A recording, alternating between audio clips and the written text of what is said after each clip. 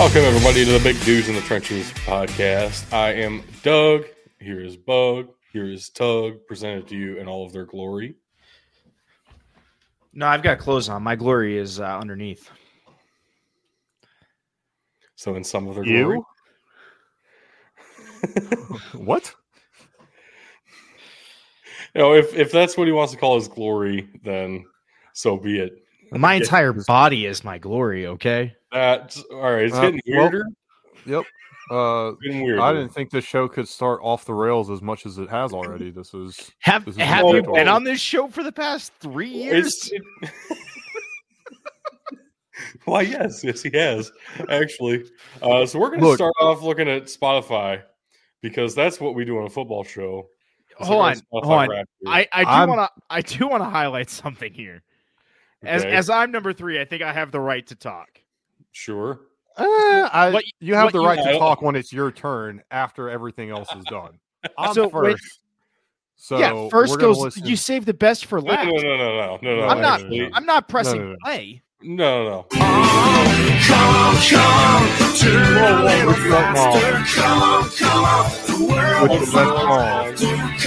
to my year for Spotify. No, really. Nice. I mean, it's the start of my sleeping playlist, so you know. Not yet, Tug. Hold on. Not yet. We'll let you speak here momentarily. It'll be your turn soon. And so my number one song, for those of you that don't know, Accidentally in Love, is Accidentally in Love, with my number one artist being Good Charlotte. I don't know how that happened, but you know, it is what it is. I mean, we know it happened for you because you love it. That's a fact. My number one artist was Sleep Token, and my number one song was a song by Sleep Token. Imagine that. They put out a new album. I listened to it on repeat for like the first. It's pretty fantastic.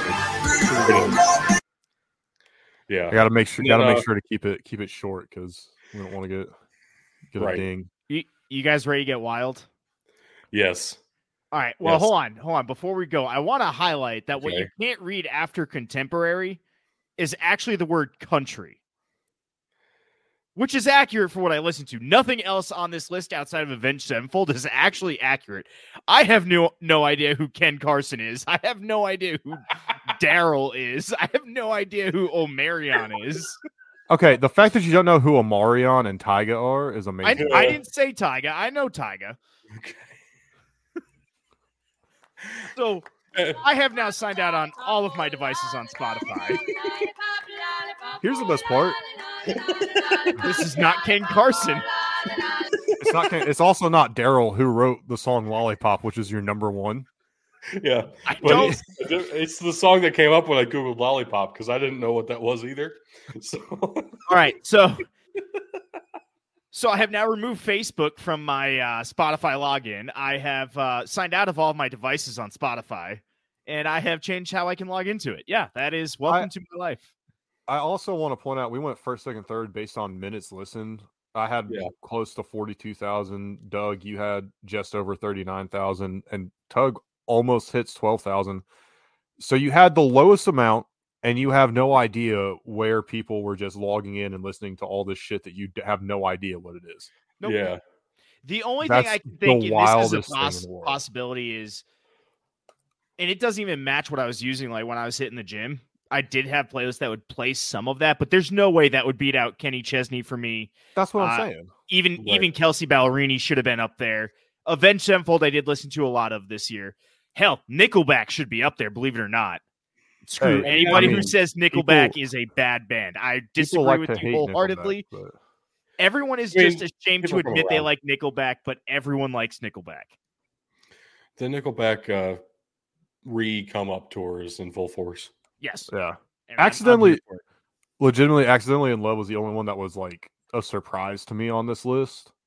But yeah, I understand why it's on there. Yeah. So yeah, I mean, and I also want to say I did come in second place, even though I listened to 3,301 different artists and 101 different genres this year. Yeah. My music palette is not that. You were real upset last year when I somehow beat you on genres listened to. Yeah, I still don't believe it. I do not believe that you beat me in genres. Well, apparently I had somebody else going on. Yeah, his Spotify is not trustworthy. That's what I've determined. Your DJX would take us on more of a wild ride than anybody else's DJX. That's what I've determined. Which is sad because DJX takes everybody on a wild ride. DJX is unhinged. I'm just saying. All right, let's get into what we're here for. Yeah. All right, football time. So the way these rules are written, I haven't changed the way the rules are written, but it's not really valid anymore because we're out of ranked versus ranked matchups in the regular season. We're out of rivalry matchups in theory. We're into conference championships and FCS playoffs. We're picking all of those. Yep. Also coming up, we're going to be picking every single bowl game. So there's plenty of football to be picked here. About to happen. What we have run out of, though, it is literally impossible for us to name additional games per week. We're picking every game for the rest of the season, just as is. Oh, man, what a feeling. So no bonus points anymore. No more polls on X to screw Tug out of more points because that's what happened in our latest poll on X. Everyone hates me. In my defense, your name I didn't in the poll. say just you guys. I said everyone. And we didn't put your name in the poll. Yeah. There was nobody would have known it was you unless they listened to the show. I've been 3 of the 4 polls this year. Nobody would have known it was me. No, but it was a safe bet. Not true, actually. I've been 2 polls. Okay, let's go to the points. Let's go to the points here because now you are at 7-3 in bonus points. You were bowl at eligible. 7-2. We're all bowl eligible. What do you know? We all made bowl eligibility on bonus points.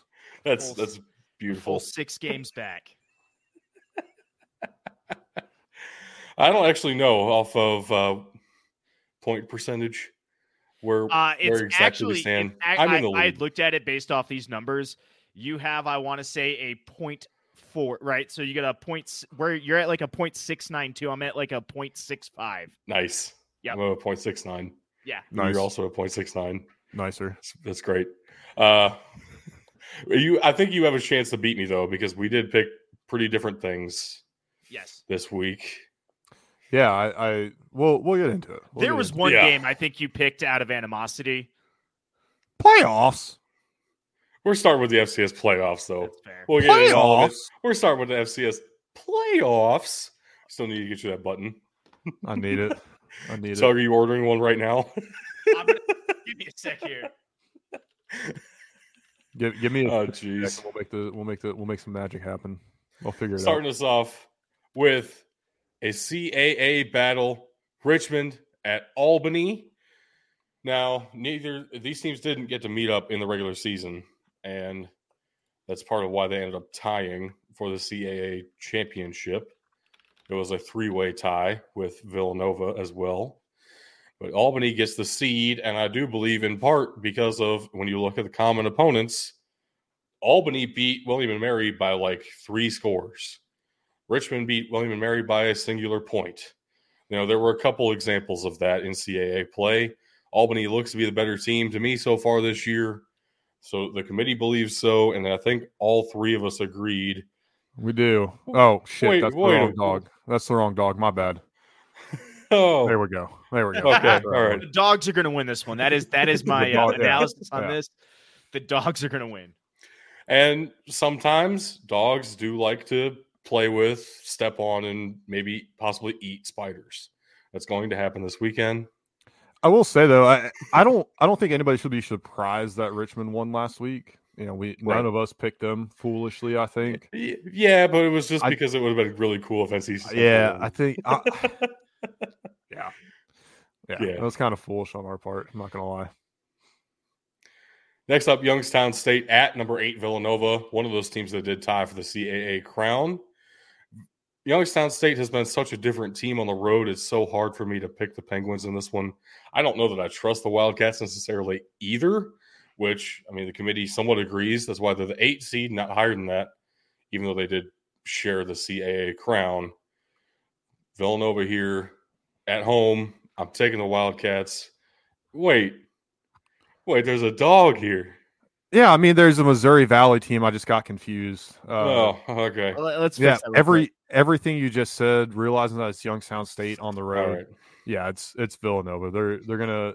They got the V for victory on their helmet. Tug, why are you going with the Penguins here? Man, it is in fact the playoffs, and things are different now. Villanova's going to have the home crowd at their back. That's going to be huge. They're coming off a bye week. But I like the way that Youngstown State actually matches up against them. I think Youngstown State's played tougher competition for most of the season, and I think that medal's going to show through here. We keep saying Youngstown State hasn't looked good on the road. Yeah, you're right. They haven't looked good on the road against Missouri Valley teams. Last I checked, Villanova does not meet that criteria. And actually, if I look back at their record and their scores, I believe Villanova actually plays better on the road themselves than they have at home this year. Did you just say this game is in the playoffs? I did. I have sent a soft button for now. We will find a better long-term solution. Ben, I don't know how to integrate that into StreamYard. There has to be a way. I got it. Don't worry. I got this. Hold on, and it has all of the options. So if Ben just wants to go into the full speech, he absolutely can play the whole speech for us. Absolutely not happening. Yeah. No thanks. Chattanooga at number 7, Furman, the 7 seed here, in part because of sitting a lot of players in order to play Wofford at the end of the year, and then dropping that game to Wofford, which is supposed to be a rivalry, and Furman didn't respect it. So they do lose a second game. Probably would have been the 2nd seed in the entire tournament, but you gotta finish the season, guys. What is really interesting to me here is that also Furman's quarterback that started the season won SoCon Player of the Year, and then didn't play the last 4 weeks of the season. My God. So he's back.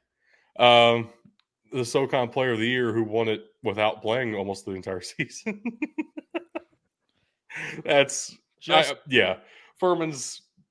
Furman should win. Everybody's back. Everybody's healthy. Everybody's ready to go. Furman really should win. No, absolutely. UT Chattanooga has been putting up a good season here, especially at the end. But Furman has had that whole season, and now they've even shown, hey, we can still win games with our backup quarterback, just not our backup team. I'll take Furman. Yeah, I don't Salukis here. I don't know what happened there. I don't know why they ended up here. Of course, I'm going with Furman. Okay. They are the number 2 team in this tournament. I hate that they sat everybody against Wofford. I get it, and honestly, it kind of worked in their favor because I think this is probably a better spot for them to be in than if they were in that number 2 spot, and we'll talk about why here in a little bit as well. Very potentially. But that number 3 spot went to the South Dakota Coyotes. They're going to be playing Sacramento State coming to town here. Hornets versus the Coyotes. I haven't really trusted Sacramento State the entire year.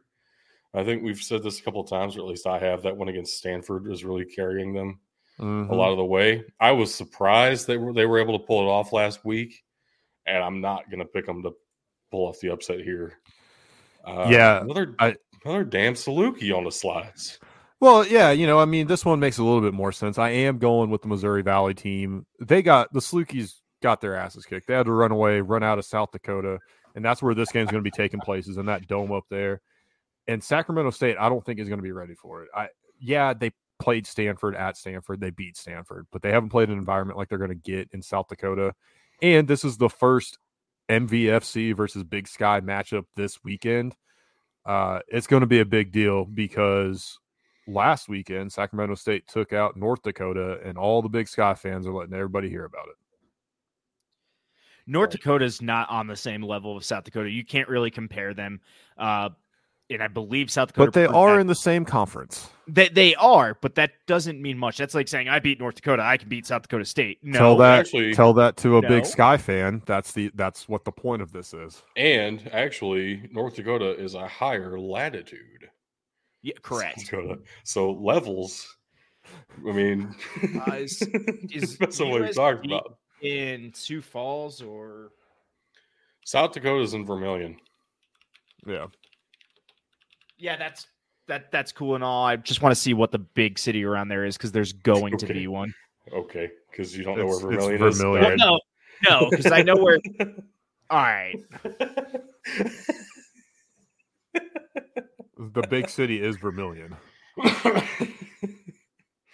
I mean, big cities in quotations there for sure, but that is the town that South Dakota's in. It's that's what I was looking for. It's the border town on just about I-29, just north of Sioux City in Iowa.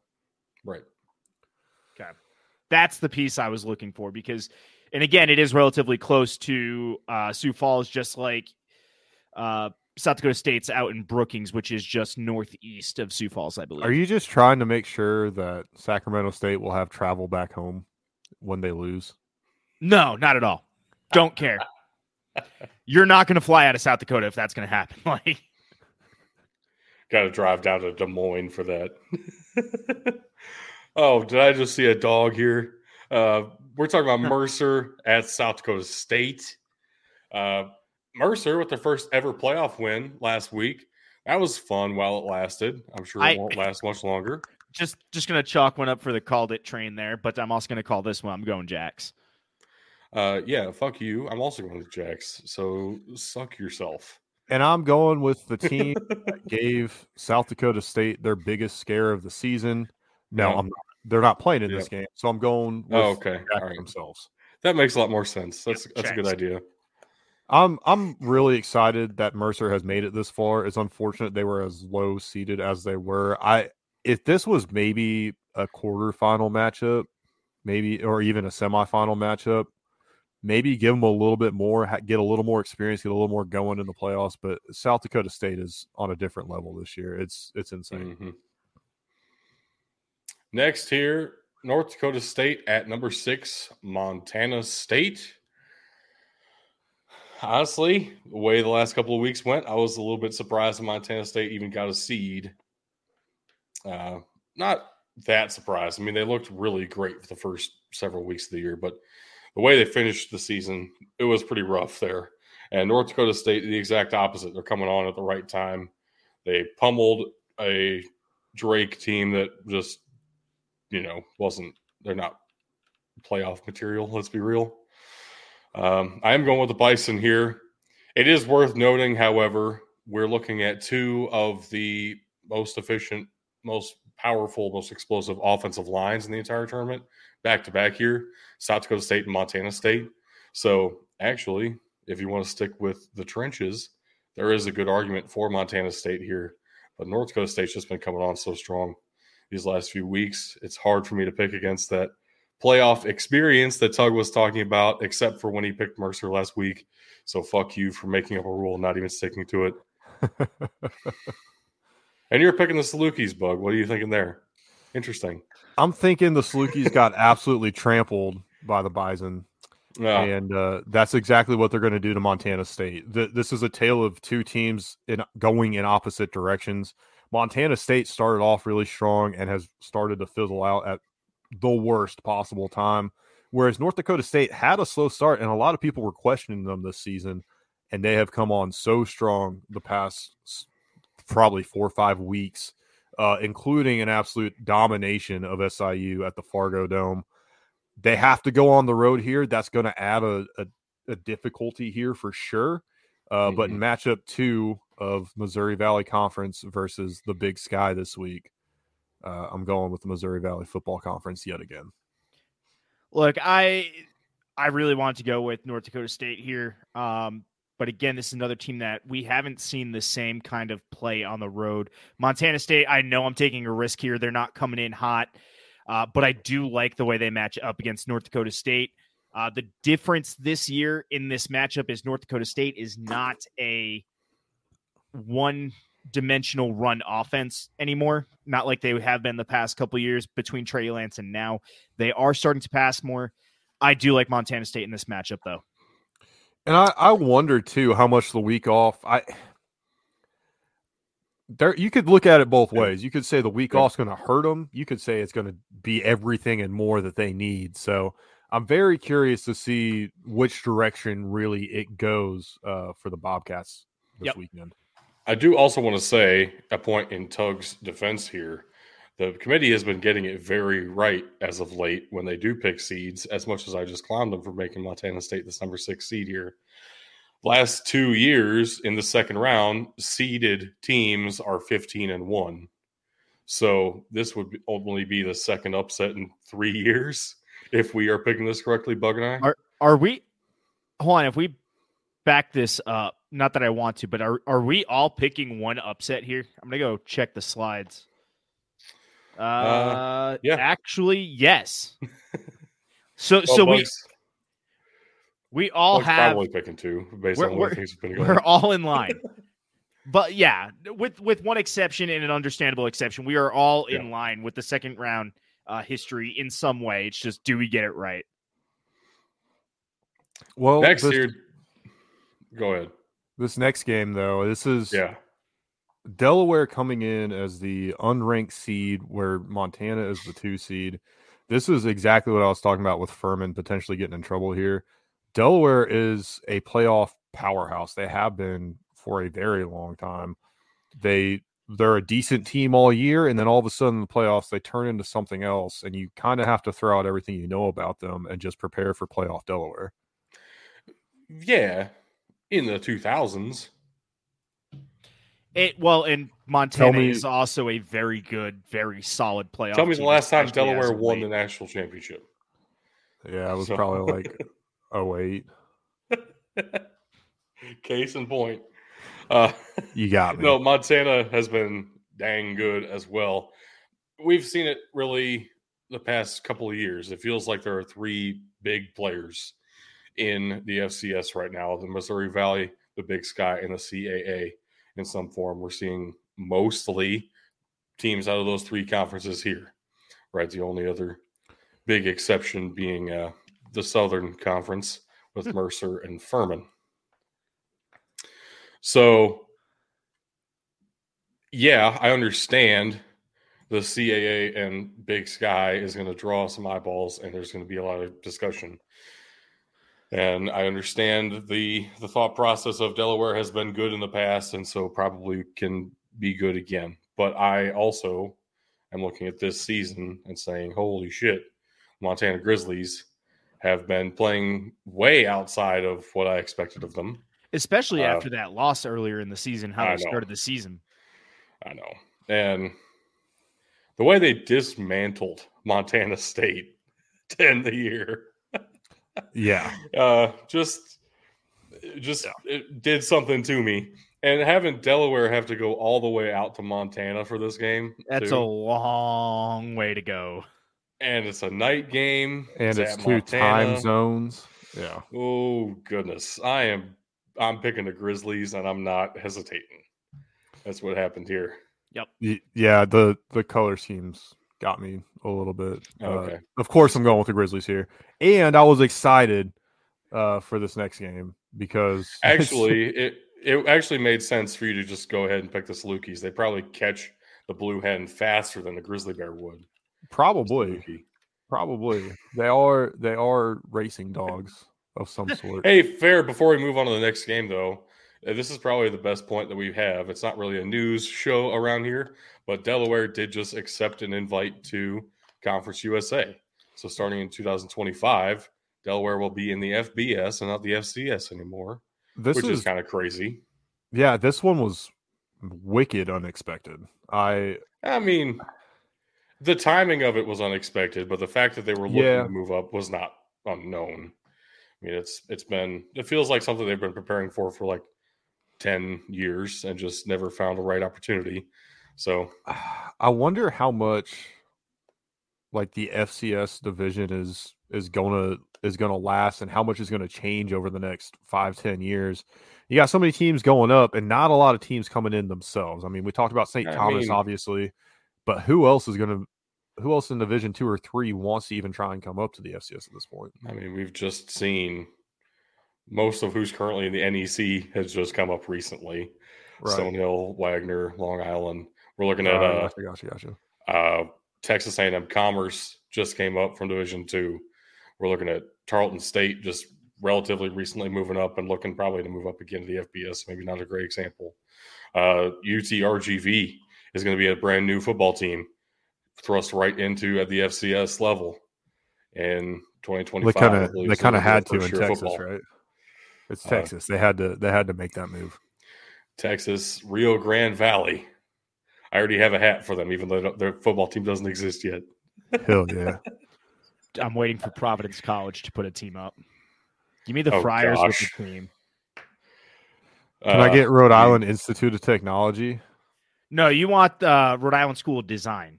There we go.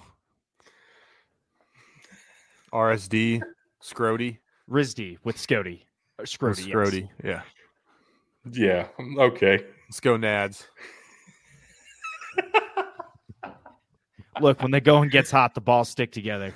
I think all their defensive players need to stop once they reach 2 sacks.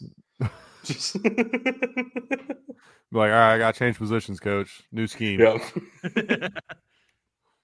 All right, the final matchup we're going to talk about here in the round 2 of the FCS playoffs, Southern Illinois. The Salukis for real this time. I wonder who you're taking. The Vandals of Idaho. We missed a golden opportunity. We should have had Bug start with the Vandals and then it swap, do the reverse on it. Oh, no. He's I mean, this Saluki has been working hard. He's very excited to be going to Idaho, very excited to be the only game being played on ESPN2, playing in the Dome, looking for the opportunity to get the upset over the number 4 team. Good boy. Roll over. So I wanted to take the Salukis here. I really did. But there's one thing that you keep reminding me of personally, Bug, is that at the FCS level, you play in a dome, shit gets wild. And SIU sucks ass on the road this year. And so where this comes for me is not only is this in a dome, this is probably in the second or third hardest dome in the FCS to play in. I have to take the home team here. If this were in I just had it too. Carbondale. Yeah, if this were in Carbondale, I probably would go with the Salukis. And I know it's not Heron, but that's what I kept coming back to is you could have just said Southern Illinois. I thought about it, and then I froze because I was like, I wanted to go for it, and I froze, and it went downhill. No, this is in Moscow. So, good. Yeah, bad time. Bad time for the Salukis. In Moscow, I'm probably going to take the Salukis, to be honest with you, but this is... Well, Moscow, Russia, but this is Moscow, Idaho. Oh, God. Join us today where Tug learns where every FCS college actually Apparently. is. Holy shit. I can't believe you didn't actually know that. I thought you did know that, actually. No. Okay. Nope, gone. Yeah, it's in Moscow. I mean, he forgot Carbondale, and I'm pretty sure I've taken him there before. Fair. Yeah, I'm picking Idaho for most of the reasons that Tug said, even though he didn't know what he was talking about. Well, I know what I was talking about. I knew what I was saying. My points are still valid. I just didn't know the city. I'll also throw out here that Nick Baker, as I mentioned last week, most touchdown passes in a career by an SIU quarterback. He's got an opportunity to build on that, get even higher. I think he's going to come out ready to play. This is going to be a big test for SIU because, like I said, they've been awful on the road. 3 of their 4 losses are on the road, and all 3 of those losses were horrendous. 2 of them in domes. They've got their work cut out for them for sure, but I'm going to ride with the Salukis here. Nick Baker is the first player I've ever heard of who does not like getting dome. Accurate. He likes that open air. Oh yeah. All right, baby. so this is conference championship week, which means we have not 10, but 11 conference championships to talk about. Why 11, you might say? Well, that's because, dumbass, you forgot one. There are 10 FBS conferences, and also the SWAC does a championship game to determine who gets to play in the Celebration Bowl against Howard this year of the MEAC. So we're picking all 11 of these conference championship games in the order in which they will happen. So it's been a while since I've really paid a ton of attention to Conference USA. The CUSA logo is still very similar. I feel like they just went and copied the American Athletic Conference's color scheme and said, "I'm gonna copy your homework. Don't tell anybody." Maybe. Yeah, it kind of looks like technically that. Though the gray there was added by someone other than the conference themselves, so it was blue, white, and red. And then New Mexico State actually added the gray to make it fit with their graphic. And it was the only graphic I could find where the logo popped out on the black background. Little behind the scenes of how I figured out this logo situation. That makes me feel a little bit better. So, but we do have a couple of corporate sponsors. So, of course, I'm going to be reading them in their entirety as we get to them. That's how they would have wanted it. But we're starting off on Friday, 7 p.m. Eastern Time on CBS Sports Network. Liberty will be hosting the Conference USA Championship this year against New Mexico State. These are two newcomers to the conference, their first year in Conference USA for both schools. New Mexico State was independent last year. So was Liberty. Liberty was one of the weird exceptions to NCAA rules when they still made exceptions way back in the day, like a couple of years ago. They decided they don't want to do that anymore. So they've clamped down on some rules. But Liberty was one of those exceptions that was allowed to come up to the FBS, even though they did not have a conference invite at the time. Let's be real. It was a money thing. They paid their way to be able to do that, I'm sure. And the NCAA likes money. Also, everybody likes money. It was theorized nobody more for a while than the NCAA that Liberty was not invited to any conference because no conference wanted to have to deal with a team that was going to spend more money than they would. Anyone else in the conference would. So Liberty is a private school, doesn't have to divulge their finances here. They're probably spending a lot more money on football than almost anyone else in Conference USA. They're doing well at it, though. Yes. They are undefeated, 12-0, and number 24 in the latest College Football Playoff Committee rankings, the second highest ranked Group of 5 team behind Tulane. If they win and SMU upsets Tulane, it's very possible we're looking at Liberty in a New Year's Six Bowl this year. But to do that, they need to get past New Mexico State, who is 10-3, their first 10-win season since the 1960s, led by Bug's favorite man in the world, Jerry Kill. My man. And, of course, this should be a fantastic matchup. Very much so looking forward to this. They did play once already this year. Liberty did win that matchup, of course. They are undefeated. 33-17 at that. That was before New Mexico State figured out that playing football is a good idea in a football season. Would recommend doing that more often. Oh, damn. And once they started doing that, they turned it around pretty quickly. This could be one for the ages. I'm actually very excited for this game. It's one of the games I'm most looking forward to this entire weekend. This is one of the games that has the makings of being an all-time classic. Some of these other ones, they're really probably not going to be the best game. This one, up and down, is very evenly matched. Personally here, I'll give my pick away. I do like Liberty in this matchup, especially at home. Man, they're fighting for a little bit more right now. Not that New Mexico State's not fighting for anything. You know, you got a conference championship on a line. But I like the way Liberty's looked all year. I don't see them slowing down going into this game. I agree. I like Liberty a fair bit this season. I didn't expect to like them as much as I do, honestly. But I was impressed a couple of times I got to see them. I got to see them live as well against Western Kentucky, a team I thought to be better than they were this year. And Liberty just dominated that game, start to finish.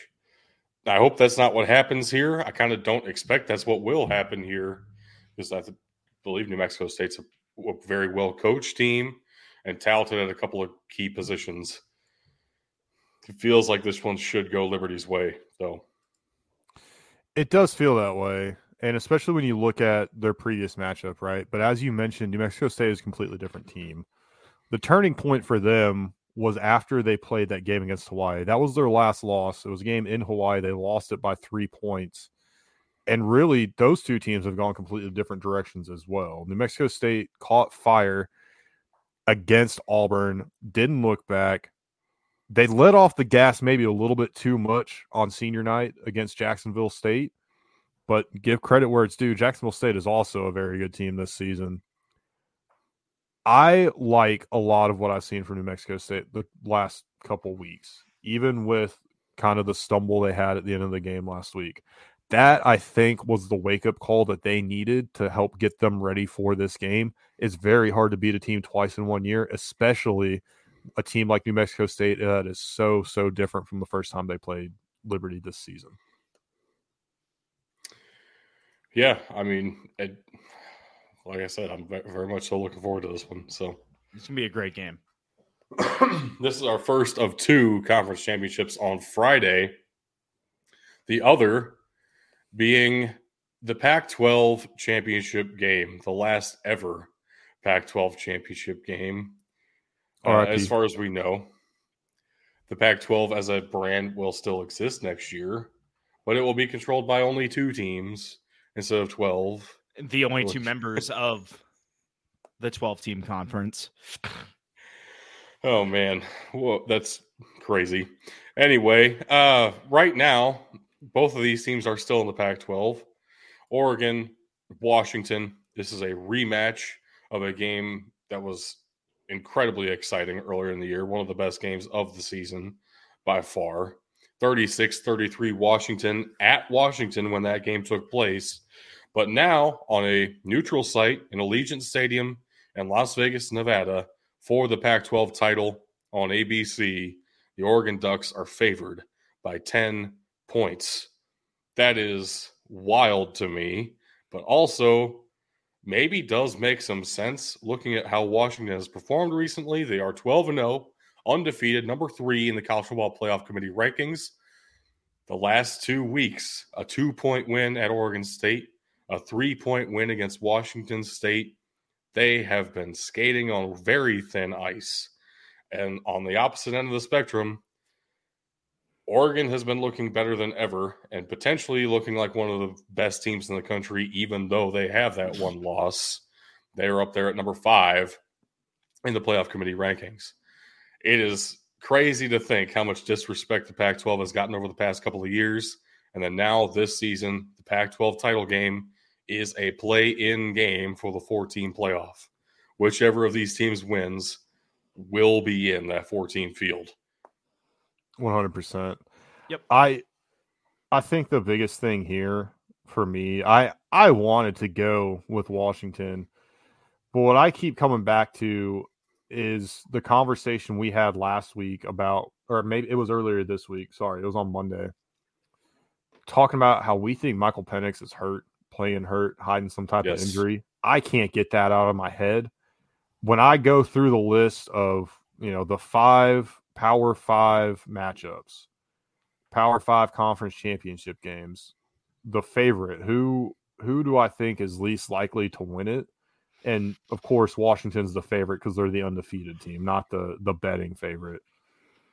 But when I look at it, they've got to be near the top of the list of least likely to win this game.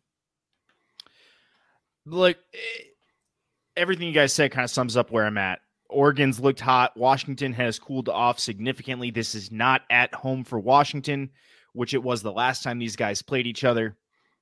In that game, if it was in Oregon, I think probably goes the other way. Put it on a neutral site. I think this could go either way. Add in the inefficiency, the recent inefficiency of Michael Penix, whether that is due to the injury that we're speculating about or not. He has in general been inefficient over the last few weeks. I like Bo Nix and the Ducks here. I really do. I do as well. And I got to say, it's kind of crazy to think, but Bo Nix has a chance to win the Heisman this weekend. I think whoever wins this game comes out as the betting odds favorite for the Heisman. Only because Jaden Daniels doesn't have a chance to play this weekend. Well, but it feels like a 3-person race right now between those 3 quarterbacks, which also kind of sucks because it's only a quarterback award, even though that's probably not actually accurate. It's not. Marvin Harrison should be in the conversation. I mean, you said it, not me. That's why I said it's because I know you couldn't. I agree. Well, then moving to Saturday, we have the Dr. Pepper Big 12 Championship. On ABC in Jerry World, AT&T Stadium in Arlington, Texas. So a home game for the Longhorns. Yeah. Basically. The Texas Longhorns are 11-1, number 7 in the College Football Playoff Committee rankings, and will be facing the Oklahoma State Cowboys, number 18 in the Playoff Committee rankings this weekend. They did meet in the regular season, and then I don't actually think that they did meet in the regular season, which is crazy because the Big 12 used to play everybody, but they added a couple of teams and didn't get to meet in the regular season this year. So we actually don't know anything about how these 2 teams match up with each other based on a head-to-head result. What is fun, though, is that Texas is – people talk about, is Texas back? It's been a conversation for like 12 years. This is the first time, I believe, it's basically – it feels like Texas is back, right? 11 wins. They went into Tuscaloosa and beat Alabama. You don't do that unless you're back. By 10. Even still, the Big 12 Coach of the Year award, voted on by other coaches in the Big 12, went to Mike Gundy and not Steve Sarkisian. That is a fuck you, see you later, horns down, and we're giving it to the guy who's sticking with the conference. The Big 12 is behind the Pokes here. Well, Oklahoma didn't fucking vote for Sark. Come on.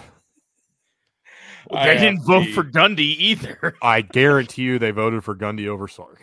If they only had 2 options, they voted for Sark. They won one of those rivalry games. They lost the other. They lost a lot after they beat Texas. All right, let's just start there. Oklahoma probably voted for Dana Holgerson, who got fired. But even still, I have to be picking with the Longhorns here. I have a little bit of faith here. Yeah, for some reason. I'm taking Oklahoma State. This is a shot in the dark here. Mostly because this is still the Big 12 and wild things do still happen. Man, it really is any given Saturday. You can expect anything from a 6-7 game to a 66-69 shootout. And you really don't know what's coming out of the Big 12 here. Thanks. I feel like Oklahoma State's going to fight to make a statement. I think that's going to be more. Yeah, Texas is battling for a chance at a playoff position, but even that, looking at their current ranking, they still need a lot of help. So do we want to have this conversation now, or do we want to do the playoff implications, what we expect? Well, let's go ahead and have it right now. We're talking about Texas right now. Let's talk about it. So we already talked about Washington, Oregon. That is basically a play-in game. So that will work itself out. That leaves Georgia, Michigan, and Florida State in the top 4. Mm-hmm. For the next 4 teams to make it in, you would expect one of them has to lose. Or no, absolutely one of them has to lose. Sorry. One of them has to lose to open that spot up. The conversation I've been seeing, first of all, I just want to say, I don't know that I can get behind Ohio State getting in. I can't honestly. either. With the fact that Texas and Alabama would both be conference champions, mm-hmm. I don't know that I can get behind Ohio State getting in. With the way they're ranked, though, the way they're ranked is irrelevant when you add on top of that a conference championship. Right. So that's fair. If Texas is a conference champion, they will automatically leapfrog a team who didn't get to play in their conference title game in Ohio State.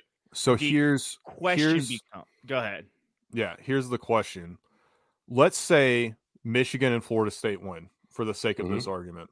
Sure. because this is what a lot of people have been going to. Alabama beats Georgia, and Alabama jumps a conference champion Texas, and somehow that also knocks out an undefeated Michigan or Florida State.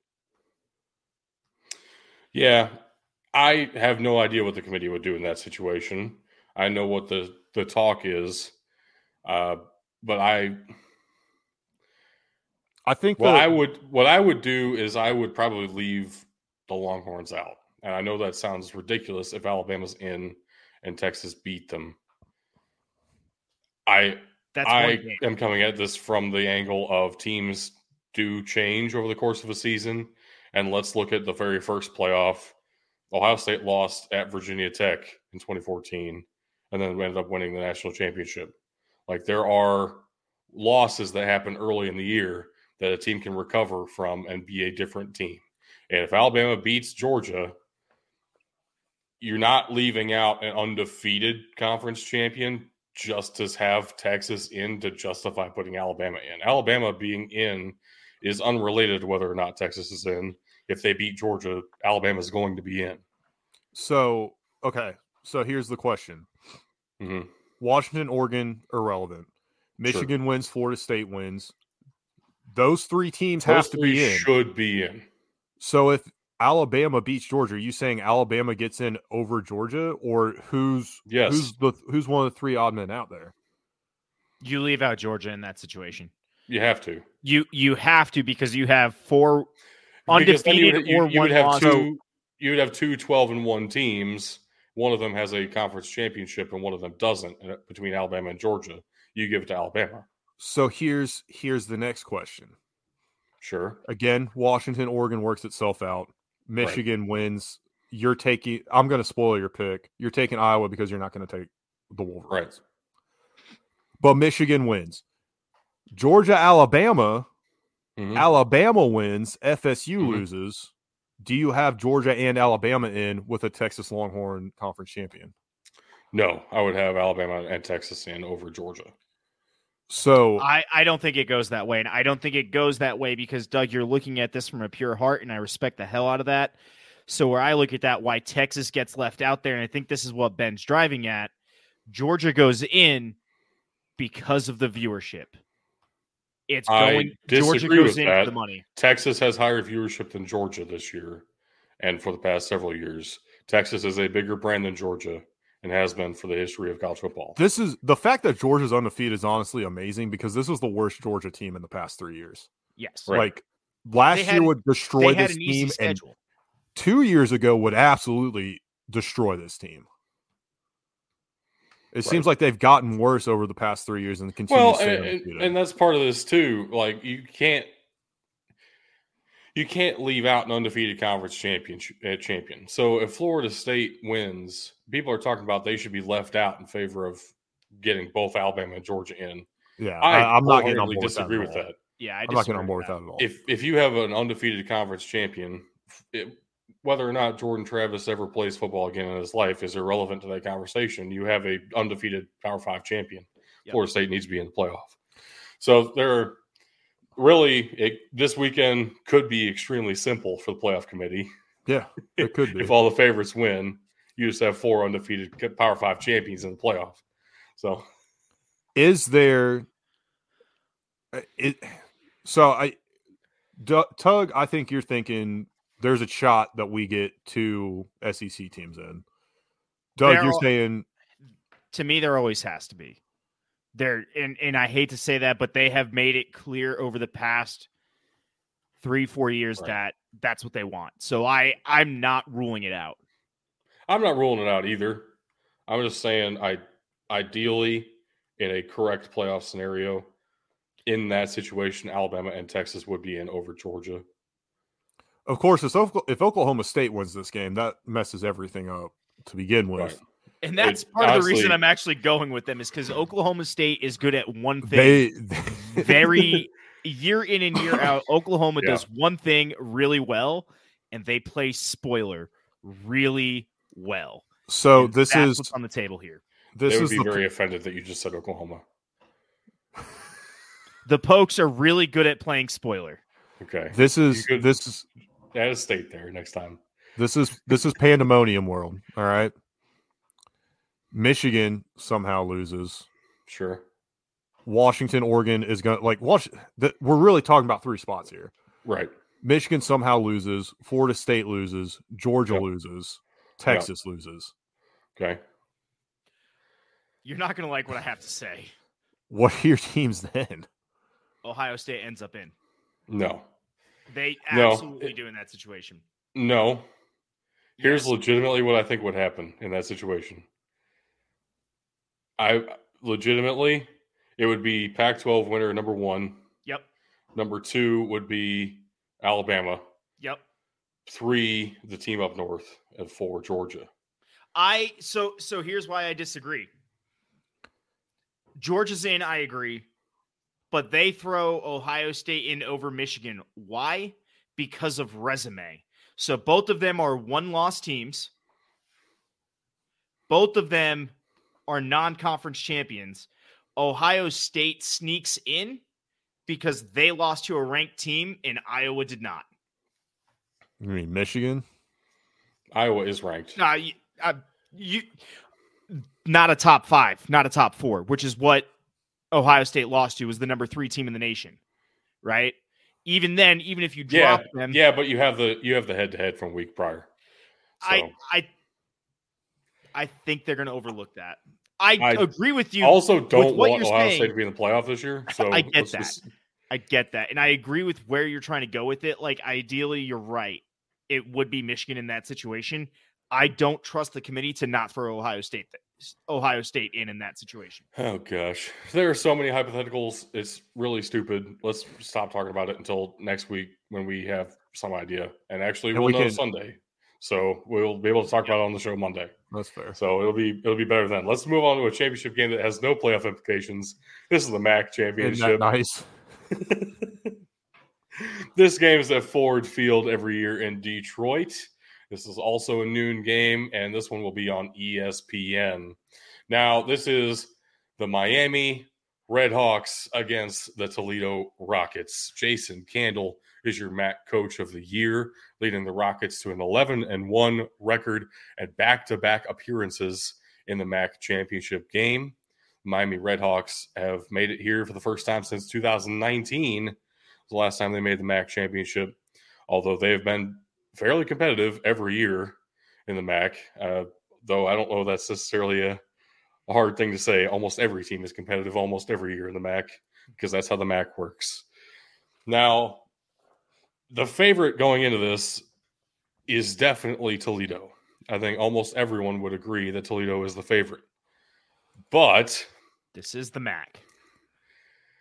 It has been since Northern Illinois in 2011-2012 since we have had a repeat champion in the Mid-American Conference. For that reason, alone, I'm picking Miami to win this game. And I actually kind of feel good about it. I just don't trust anyone to actually repeat in the MAC. It's almost impossible. Look, I'm taking Miami here. One, they're a really good team. One of their losses is to the U. You know, I'll give them a little bit of a pass on that. But what I'm really looking for, and I think their other loss is only to Toledo, if I'm not mistaken. What I'm looking for here, why I like Miami, is they're a solid team all around. I like the way they match up. But the biggest thing is this is the MAC, and wild things happen every chance they get. The only thing they could have done better is throw this on the CW. Yeah. That was a 21-17 game, that last Miami Toledo. We're not letting the MAC meme us. Right. That's valid. No way. That's no valid. way. Couldn't do it. Also, Toledo's only loss, by the way, is to Illinois. So, which is not a great loss. Right. This annoys me. Let's look at the Mountain West Conference Championship game. Which is why the Pac-12 has to play on Friday. They're getting kicked out for the Mountain West on Saturday. Wild. Yeah. Oh, man. Because the Mountain West doesn't do a neutral site. They do a home stadium. And UNLV is hosting this one in Allegiant in Las Vegas, Nevada. Now, this was a 3-way tie to finish at number 1 in the Mountain West standings between the two teams listed here, Boise State, UNLV, but also San Jose State. San Jose State beat UNLV in the last week of the Mountain West regular season, and it came down to a computer ranking. I don't know which computer ranking. The Mountain West kind of just picked one, apparently. And it said that Boise State and UNLV were the two best teams in the Mountain West. The computer ranking was the little machine they put in and said, hey, which team will give me the most viewers? Computer rankings. No, it's an established computer poll. I just forget which one. It's not the BDT trench ratings. It is not. It is not. That is unfortunate. We should contact Mountain West about that. Anyway. Have I got a poll for you? That sounded sexual. So this it's really interesting this year in the Mountain West Championship game. We have a team with an interim head coach playing in the Mountain West title game against a team with a former SEC head coach in UNLV's Barry Odom. This is got to be the best finish for UNLV in ever. I'm making that up, but it feels true. And Boise State finds their way in the Mountain West Conference Championship game, even though they really probably should never have been here. Honestly, this is a bit of a letdown, even for me. I know Tug feels that way because Air Force started 8-0. But I was very much so looking forward to an Air Force Fresno State Mountain West title game with both of them potentially being undefeated. That would have been very fun as well. But no, we get the Broncos and the Rebels. It's the Rebels. It's going to be the Rebels. It should be the Rebels. Let's move on before I get angry. It will definitely be Boise State now that we've all picked the Rebels. Yep. Yeah, we're going to get memed one more time. No, you are not using the Blue Falcon. No. Fuck, I'm not. I will go in before the show. I will go in before the show and delete it. I'll password protect the file. Oh, gosh. The American Athletic Championship is set for Saturday at 4 p.m. Eastern on ABC. This one is also a home game, not a neutral site. The home team is Tulane and Yulman Stadium in New Orleans, Louisiana. Tulane is the number 22 team in the most recent college football playoff committee rankings. They are in line to be the New Year's Six representative for the group of 5. To do that, they need to beat SMU, who is undefeated in American Athletic Conference play, as is Tulane. But Tulane gets to host because of the better overall record, 11-1. Tulane's only loss in the season coming to Ole Miss. But that was a game they probably should have won. It was 17 points. It felt closer than that. It was much closer until the end of that game. Fair. I am picking the Green Wave here. I'm riding with the Mustangs. What are you thinking? Man, it's tough. This one, Tulane, they've looked good at the end of the year, but then again, so has SMU. SMU's been lighting it up, handling their opponents. Not that Tulane's been playing necessarily close games, but I also don't think Tulane has really been tested after that Memphis game. SMU has kind of...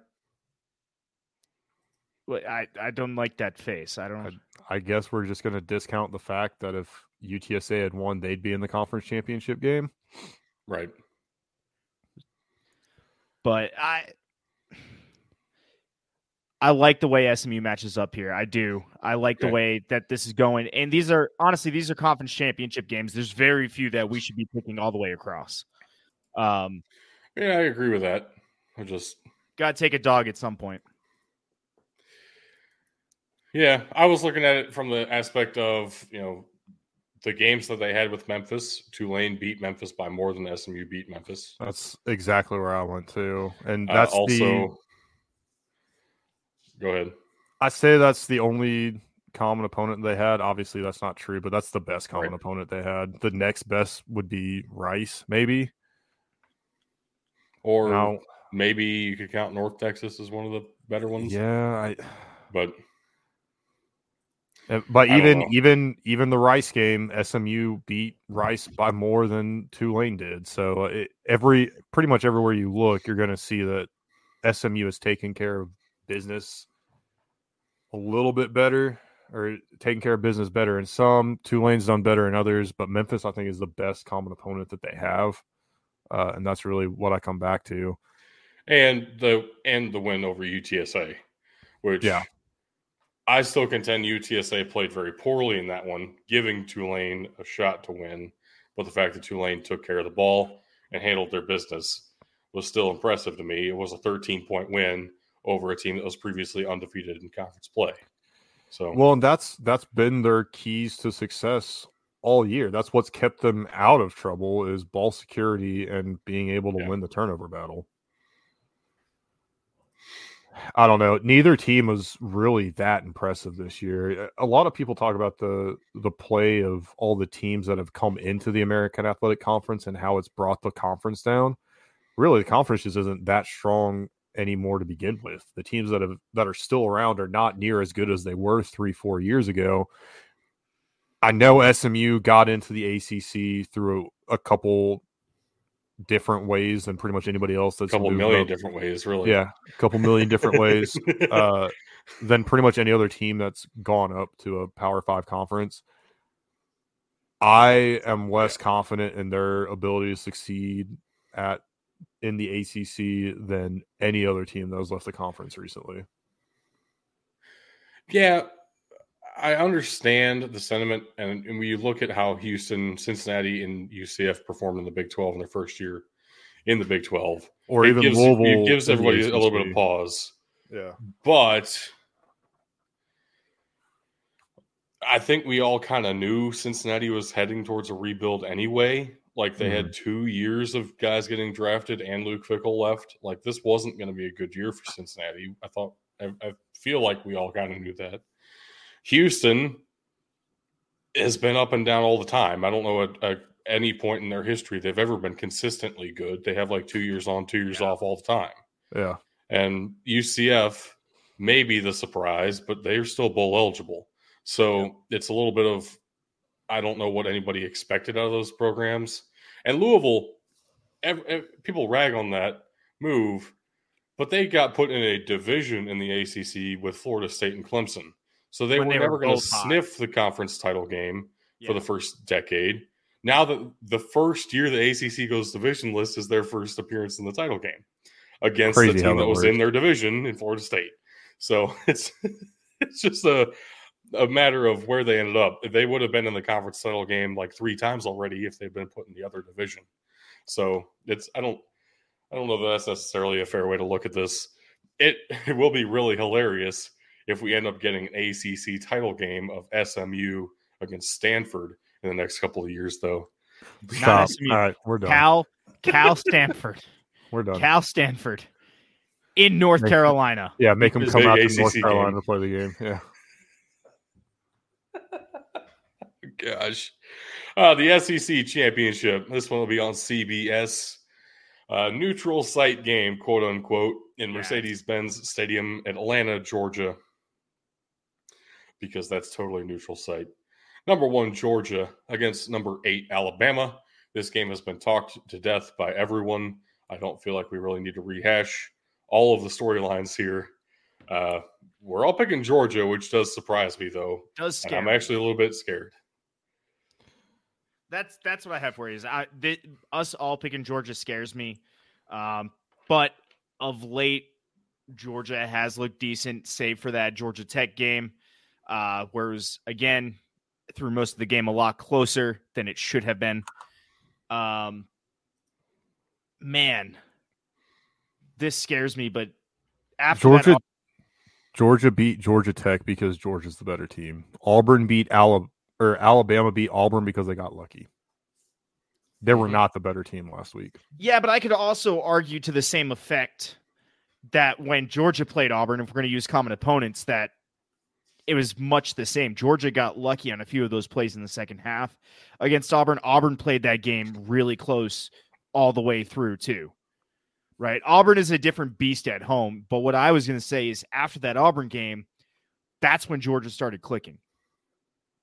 Maybe that happens with Alabama, but I think they're going to be at least partially emotionally drained and effectively on the road. I'm taking the Dogs.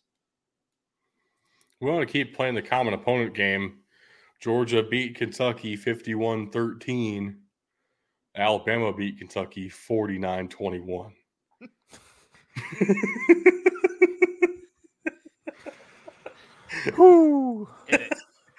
And also, if Alabama wins that championship game, we are going to crown New Mexico State as SEC champs.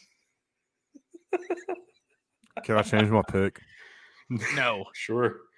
Go ahead. Pick New Mexico State for it. You of all people cannot say, no, I can't change my pick. I can if you're doing it for a meme. That's the best reason. Time. All right, the SWAC championship. This will be on ESPN2. It is a home game for Florida A&M at Bragg Memorial Stadium in Tallahassee, Florida. The Rattlers are number 10 in the FCS Stats Perform Top 25, though, of course, they're ineligible for the playoffs. Not ineligible. Playoffs. They got invited, but they turned it down because they wanted to play in the SWAC title game and then play in the Celebration Bowl. That's how the SWAC and MEAC do it every year, I found out recently. Their champions do get invited, and then they turn them down every single year. So that's weird and a formality that's been a thing ever since playoffs started, I guess. Does the conference turn them down or the school? Probably the conference. But the conference is made up of schools, so the schools turn them down. Think of it that way. I'm going to pretend for my own sanity that it's the schools, and we're going to move on with our lives. I mean, if the school really had a problem with it, the school would tell the conference to go shove it and go play in the playoff. So, leave the conference. I've got the Rattlers here. I did not expect Prairie Valley to have this good of a season. What's up, Prairie View? Exactly.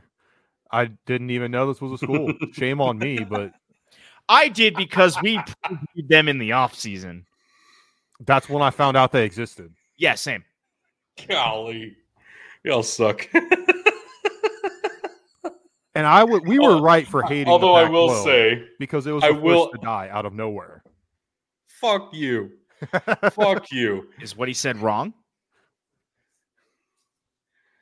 Yeah, actually, the Big East died before any of them. Oh, all right, so off. I think we all predicted that Prairie View A&M was not going to be very good. Correct. In the offseason. I think that's actually true. Correct. Just that division in the SWAC sucks overall. Correct. So we're picking Florida A&M here. And if the SWAC were divisionless, as a lot of FBS conferences are now, this would actually be Florida A&M against Jackson State, which would be a lot more fun. And I wish that happened, but it's not going to happen. So can we get Blue Falcon for no reason at all if we lose this one too? Sure. Why do you like that so much? It is not a good thing. Because it makes you mad and it's fun. And yet the Academy decided that a Blue Falcon specifically was the perfect I was mascot. not there when we were deciding. Correct, but that doesn't affect me any. The Sun Belt Football Championship presented by Hercules Tires on Saturday at 4 p.m. Eastern on ESPN. Another home game, not neutral site. This is a home game for the Troy Trojans in Troy, Alabama, Veterans Memorial Stadium. This is Appalachian State at Troy for, the second year in a row that Troy has made the Sun Belt title game. And Appalachian State is here because James Madison is ineligible. James Madison would have been the favorite here if they were allowed the home to compete. team here. And would have been the home team here, yes. But instead, we get Appalachian State away from Boone and down in Troy. This game could be wild, a Troy-style game where it takes 8 minutes to move the ball anywhere, and it's a gross defensive battle, and it ends up 17-10. Or it could be an Appalachian State style game where it ends up 69-0 because it's fun, and we don't know who's going to win that one because it could go either way, even though it's 69-0. Those are the two possible outcomes here. Yes. Look, all right, I'm the odd man out. Let me explain this one. I am riding with Appalachian State. They have not really let me down all year. More importantly, when you put Appalachian State in any game, it more than likely tends to be the second one you just said, a wild game. Nobody saw it. Somebody takes over the game. It's insane. And that also happens when Appalachian State's on the road for some reason. It doesn't matter as long as Appalachian State not as often.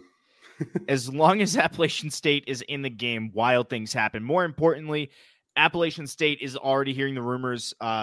Basically what you just said, they don't belong there. It should be James Madison.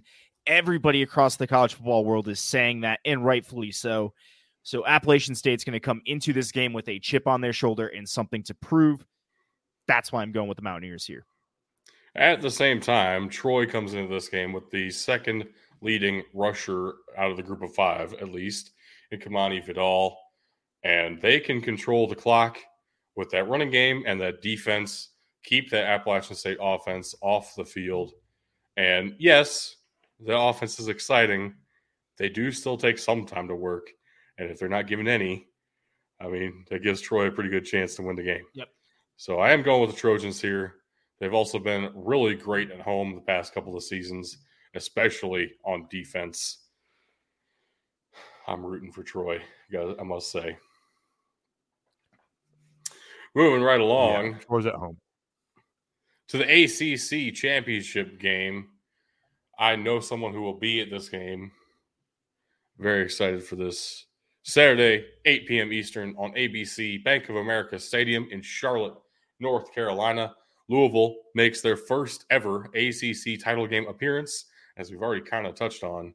Number 14 in the College Football Playoff Committee rankings against the number 4 team, the Florida State Seminoles, who are currently undefeated. If Florida State wins this game, they fucking better be in the playoff. You do not leave out an undefeated Power 5 team. I don't care who you are. Correct.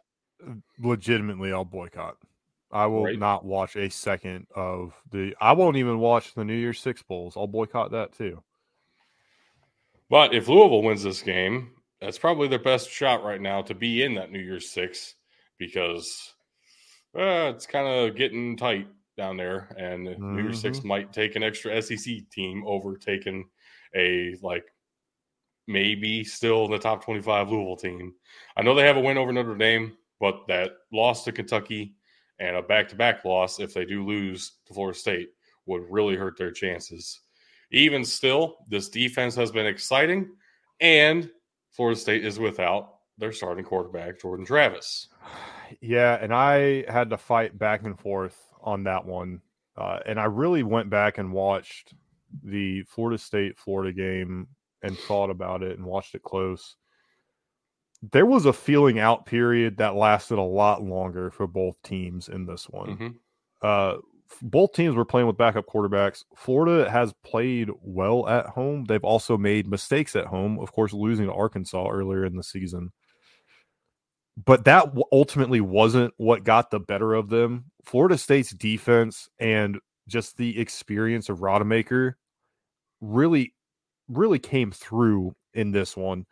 Sure. And that's what elevated Florida State. That his performance, especially down the stretch, is really what gives me the confidence to go with the Seminoles here, because he does have that experience. He has been in that situation before.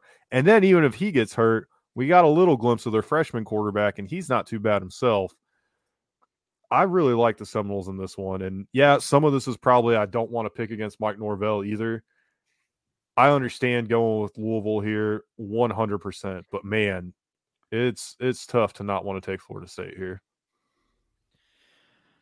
I'm going to sit here and I'm looking at this, and like you guys are saying, this game can go either way. There's a big piece missing from Florida State's offense and Jordan Travis. That hurts. But what I'm looking at is the team that, regardless of who was playing and was not, has shown up week in and week out and been consistently what they are, true to themselves all year, winning the games they should, and not dropping them to either Kentucky or to Notre Dame. I'm going to take the Seminoles. You mean Pitt, which is worse. But, yeah, they lost to Pitt. Okay. It's kind of like losing to Hawaii. So correct. Here's the thing. And Army. And this is why I love college football, and this is why I'm picking Louisville. I don't give a shit if you're consistent. I don't give a shit if you lose to Pitt. That rhymed. Eat shit. Eat shit, Pitt. What matters in college football is that you show up for big-time games. And when you have a young, inexperienced roster with a head coach in his first year with the program, sometimes Pitt happens. And nice. That happened to Louisville earlier this year. And honestly, I think that's what happened last week against Kentucky as well. I know it's an SEC program. I know it's already a bowl eligible team. It's a rivalry matchup. Louisville was looking ahead to Florida State. Is exactly what I think was happening there. And I understand you can take that a couple different ways. You can say Louisville is not a good team for that. That's totally fine. You can believe that all you want to. It doesn't fucking matter because this is college football. Now all it takes is like a couple of great plays and you can have any upset you want. What has impressed me most about Louisville this year is the offensive line has been phenomenal. I did not expect that. Number 2, the defense has been outperforming every expectation I've ever had of any Louisville defense in history. Also, running back Jawhar Jordan is having a better season than Trey Benson is for Florida State, and nobody's really talking about it. So, chalk that up to the offensive line. But if I'm going to pick a team with, yes, an experienced, but still a backup quarterback, against a team with their starting quarterback all season and a better running game and a better offensive line, get them to show up for this big moment in this big-time game, I'm picking Louisville. And I understand it's an upset pick, but damn, it'd be fun. I'm down with that. That would be fun. And then the Big Ten championship game, the last game of the day, on Saturday, 8 p.m. Eastern time on Fox, presented by Discover, by the way. This was in Lucas Oil Stadium in Indianapolis. It is the number 2 in the country, Michigan Wolverines at 12-0 versus the number 16 ranked Iowa Hawkeyes at 10-2. Now, Iowa has been so frustratingly, gloriously beautiful this year, with an offense to throw up for and a defense that is worth writing home about. I don't know if Iowa will score a point in this game on offense. What I do know is that Vegas agrees with that sentiment. Actually, it is currently even money that Iowa will be scoreless at halftime. So do with that information what you will. Also, this very well could be a 7-3 game with no touchdown scored. I'm taking Iowa 2 safeties and a field goal. Michigan gets a field goal. This is Iowa Hawkeyes with the upset. Let's fucking go. Oh, man. Look. So we're sitting here. Michigan opens at 22-point favorites. Cool. Yeah, no sounds big deal. about right. The under. The over-under is 34.5. It's the highest over-under that there's been for an Iowa game in weeks. Well, and you got to consider, Penn State won against Iowa 31-0. So it's very possible that that's basically what I'm expecting. I'm expecting the under to hit. I'm expecting Michigan to take this one. Even if it is 14-0, 14-3, 14-6. Those are all realistic possibilities in this game. With 7 safeties and Stop 2 it. field goals for Michigan. I'm picking Michigan. You're taking Iowa. You can hope for the craziness all day. Look, it is worth noting that the best player on Iowa's team, and the only reason they're in this position, one of the only reasons they're in this position, is they will make Michigan. He will make Michigan go the entire length of the field, no matter from where he punts. The best player on their team is their punter. It doesn't matter. What's his name? I don't know. I don't care. He's not a person. Yeah, he doesn't have a name. He is yards. Because he's the punter for Iowa, and therefore he has value. He's just worth yards, and I'm pretty sure he has close to 1,000 net punt yards on the season, if not over. He probably has more punt yards than the offense has. He does. He does. That has been confirmed. Yes. He has more expected points added with every punt than the offense has. His name is Troy Taylor. Yeah. I mean, I hate that you have to look that up. I gotta look at him. Well, no, I want to look up his stats on ESPN. So beautiful. I also actually do believe that J.J. McCarthy is going to come down to earth a little bit. He played out of his mind against Ohio State. I think everybody agrees with that. Even Michigan has to agree with that. I mean, that was an unreal performance for J.J. McCarthy. So if he is a little bit looser with the ball, Iowa is the team who would take advantage of that. So there is a shot here. I don't think it's a good shot. I think it's like a 98% chance that Michigan wins this game. But I'm clinging on that 2%, baby. So like I lied. Milk. Troy Taylor's stats on the season: he has 79 punts, a long of 62. His total punt yardage is 3,766. He's got 5 touchbacks, and his inside the 20 percentage is over 36%. Yeah. He will make Michigan go the entire length of the field. And Doug, you're right. This game's going to come down to turnovers. Michigan needs to protect the ball. If they don't protect the ball, this can't go to Iowa. Is like, if Iowa wants to win, they're going to have to prevent him from scoring a touchdown. I'm not worried about Iowa's defense. That is not my concern. Michigan. The issue is Michigan's going to be on the field so much that they will score. That Iowa's defense is going to have a fantastic game. But I don't know. But when you're on the field for 40 minutes in the game, that's going to wear you down. That's my concern out of this game. That's where I like Michigan. There's one way for the defense to get off the field pretty quickly. And like I said, turnovers are the X factor in here. That is Iowa's key to victory. Not only turnovers. Okay, we're safeties. Oh, what? Safeties.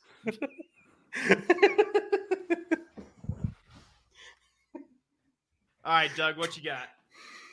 22-14. Iowa scores 11 safeties. That's not what I was talking about. Let's talk about some prospects to watch out for this weekend in Conference Championship Week.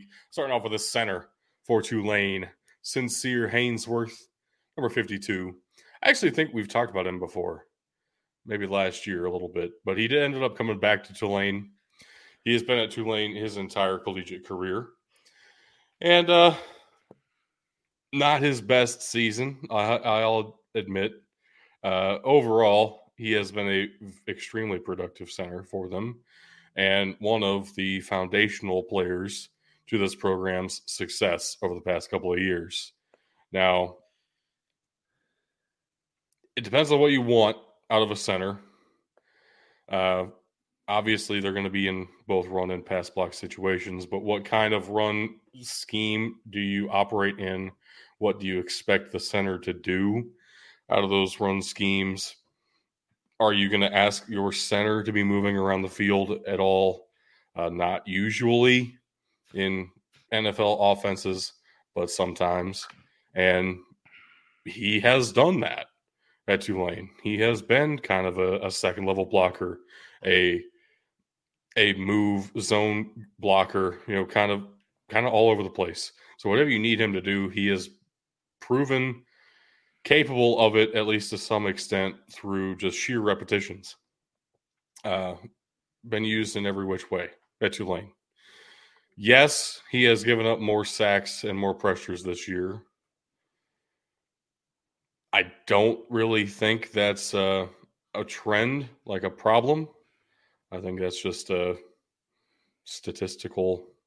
It happens sometimes, but something to watch out for. And it will definitely come down to some strength testing, some agility testing in the off season. But Sincere Haynesworth is a name to look out for in late day 3 undrafted free agent territory if you need an interior offensive lineman. And he's a leader on this line too. That's a pretty big X factor for this Tulane offense, is just how stout this offensive line is, and it's in large part due to Sincere Haynesworth. Yeah, 5th-year starter. Actually, he started at right guard his freshman year. Insane. And then he has a COVID season, so he has 5 years starting. It's nuts. And I love this picture. This is Brandon Dorlus, defensive lineman for Oregon. That picture is terrifying. Number 3 is coming for you. So he is a senior defensive lineman, as in he gets moved all over the place. Yes, tackles look low, and sacks and pressures aren't like jump off the screen impressive. You have to recognize a lot of his snaps this season have been A and B gap alignment. He is a interior defensive lineman about half the time this year. He still put up 42 pressures and 5 sacks. Holy shit. He also loves jumping up and knocking down balls, which is a little bit easier out of the Pac-12 right now. They do have a couple of shorter quarterbacks out there. At the same time, being in position to do that as an edge rusher, that's a good quality to have, right? Yep. Being in the right place at the right time, putting your hands up, knowing how and when to do that as often as he does is a good sign. Not necessarily one to force fumbles that often. Actually, he never has in his career. It does have 1 recovery to his name, so that's cool. But just the versatility and the pass rush ability from multiple different positions makes him somewhat valuable to an NFL defensive line. Depends on where you want to use him. 6'3", 290. You're probably looking at an interior defensive lineman at the next level. But the fact he has that versatility is important and potentially makes him more valuable. I mean, it does, again, depend on, you want to run a 3-4 or a 4-3, where you would line him up. I don't know if he's really going to be a nose tackle for you. But no, probably not. He can be that, not at that size defensive end. So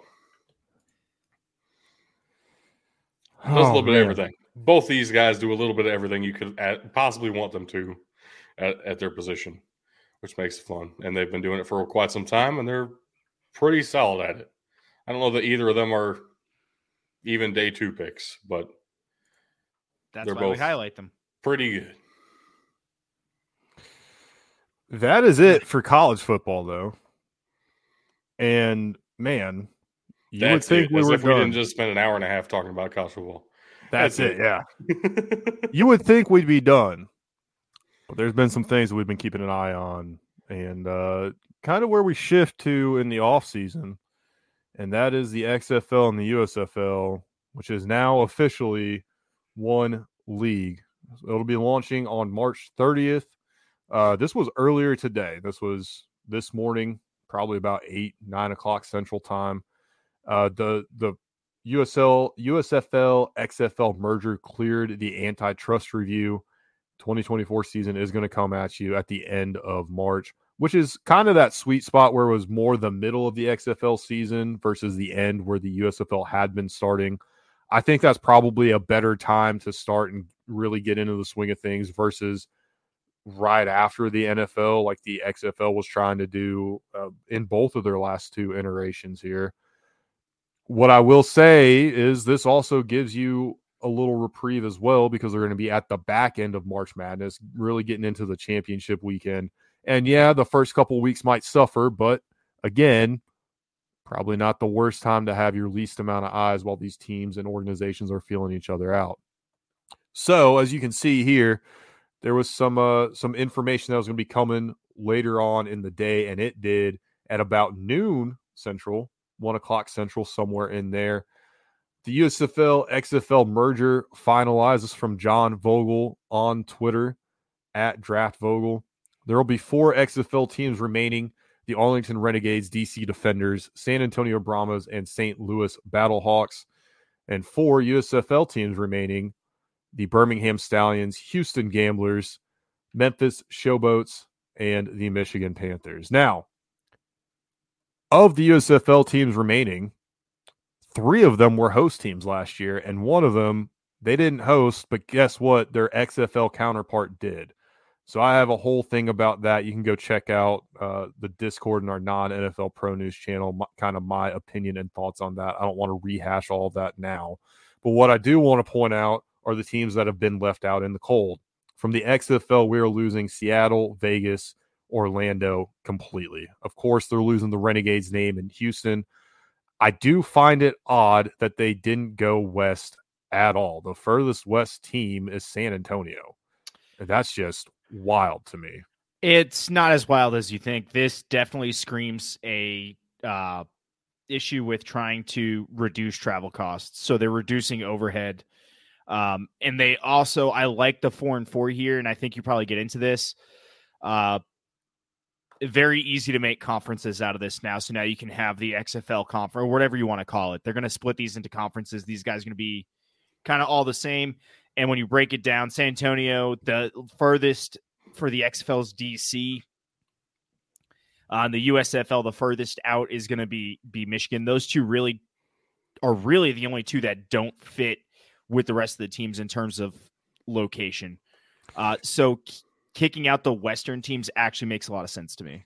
The only reason I'm surprised Seattle is gone is that they actually had a backing. And now, admittedly, this last iteration of the Sea Dragons did not have the same fan base that the Seattle Dragons had in XFL 2.0. But that is the biggest fan base that we've lost. As I already mentioned, the 4 teams from the USFL that have been eliminated didn't host. So it makes sense, right? Yeah. Pittsburgh and New Jersey. It was Pittsburgh and New Jersey that were playing in Canton, Ohio. It makes sense that they don't have a home. New Orleans makes sense that they're gone as well. They're playing in Birmingham. Philly was either playing in Michigan or Canton. I can't remember exactly where they were. But at the end of the day, they didn't have a home, and it cost them. It's interesting to me that we don't have any teams in Florida. I get it. It didn't really work out either time in the XFL, and the USFL didn't have a team there. It is kind of weird. John Vogel ends his tweet with "not what we had hoped and expected." I'm with him on that. I was hoping for at least 12 teams, get 4 more teams in there. The math gets a little bit more difficult, and I see where you're coming from with the move, with the travel here.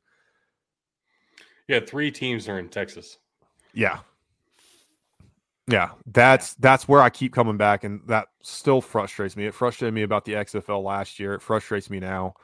That's neither here nor there. It's the biggest market for football. Texas loves football. It is a religion out there. We say it all the time, kind of in joking, but that's why they're keeping these teams.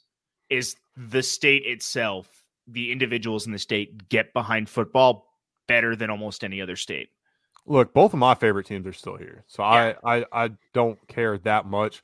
The biggest thing I want to see moving forward is I want to see them keep the XFL rules. I like them more than the USFL rules on personal preference. I'm also interested to see how USFL fanboys are going to kind of have to swallow their pride with some of this, because it does look like it's going to be a very 50-50 split on how things go, as we've already seen, right? Overall, I'm very pleased with how everything's gone so far. I do hate losing the Renegades and Seattle. The rest of the moves all make sense to me. But the one thing that doesn't is this was 6 minutes before we started the show. The Pittsburgh Maulers, who are no longer a team, signed a free agent. So those teams that no longer have a league are going to start their own league with safeties and hookers. So I'm very Oh my gosh! Very if the curious. Other 8 teams merged, that'd be so great. I'm very, very curious to see what's going to happen, and I'm honestly interested to see what's going to happen to Bryce Torneden. I have no. Did he miss the news today? All right. I mean, if his agent called him, "Hey, bro, I got you signed by who? The Maulers." And he's like, "Bro, you know they don't exist anymore, right?" Yeah. Yeah, but they're offering you a $50K signing bonus. All right. Well, I'll sign it. Wow. What a great podcast. In short, who the hell knows what's going to happen? Yes. Nobody. Well, stay tuned. We're going to keep our ears to the ground. We're going to keep looking and seeing what we can see, what we can find out, and we will let you know as soon as we can. So make sure to get in that Discord. Hey, Tug, you got a link for that? I was just going to start them, man. I thought you'd never ask.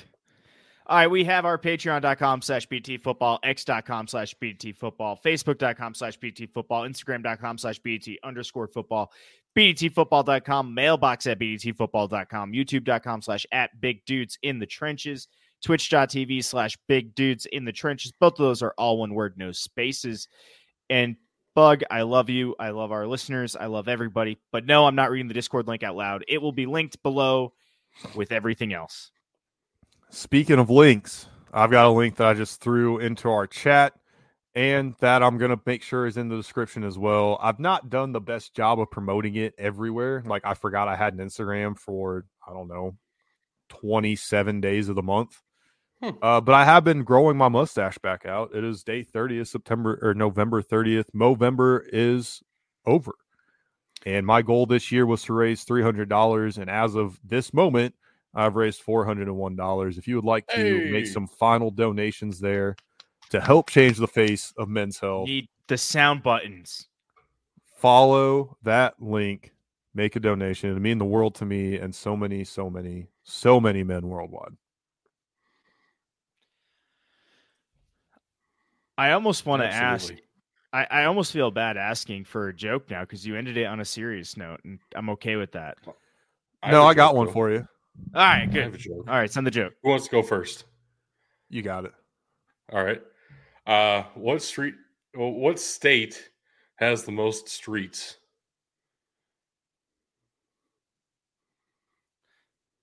I almost want to think this is a Rhode Island joke, but it can't be. Yeah, it's a Rhode Island joke. Okay, Rhode Island has the most streets.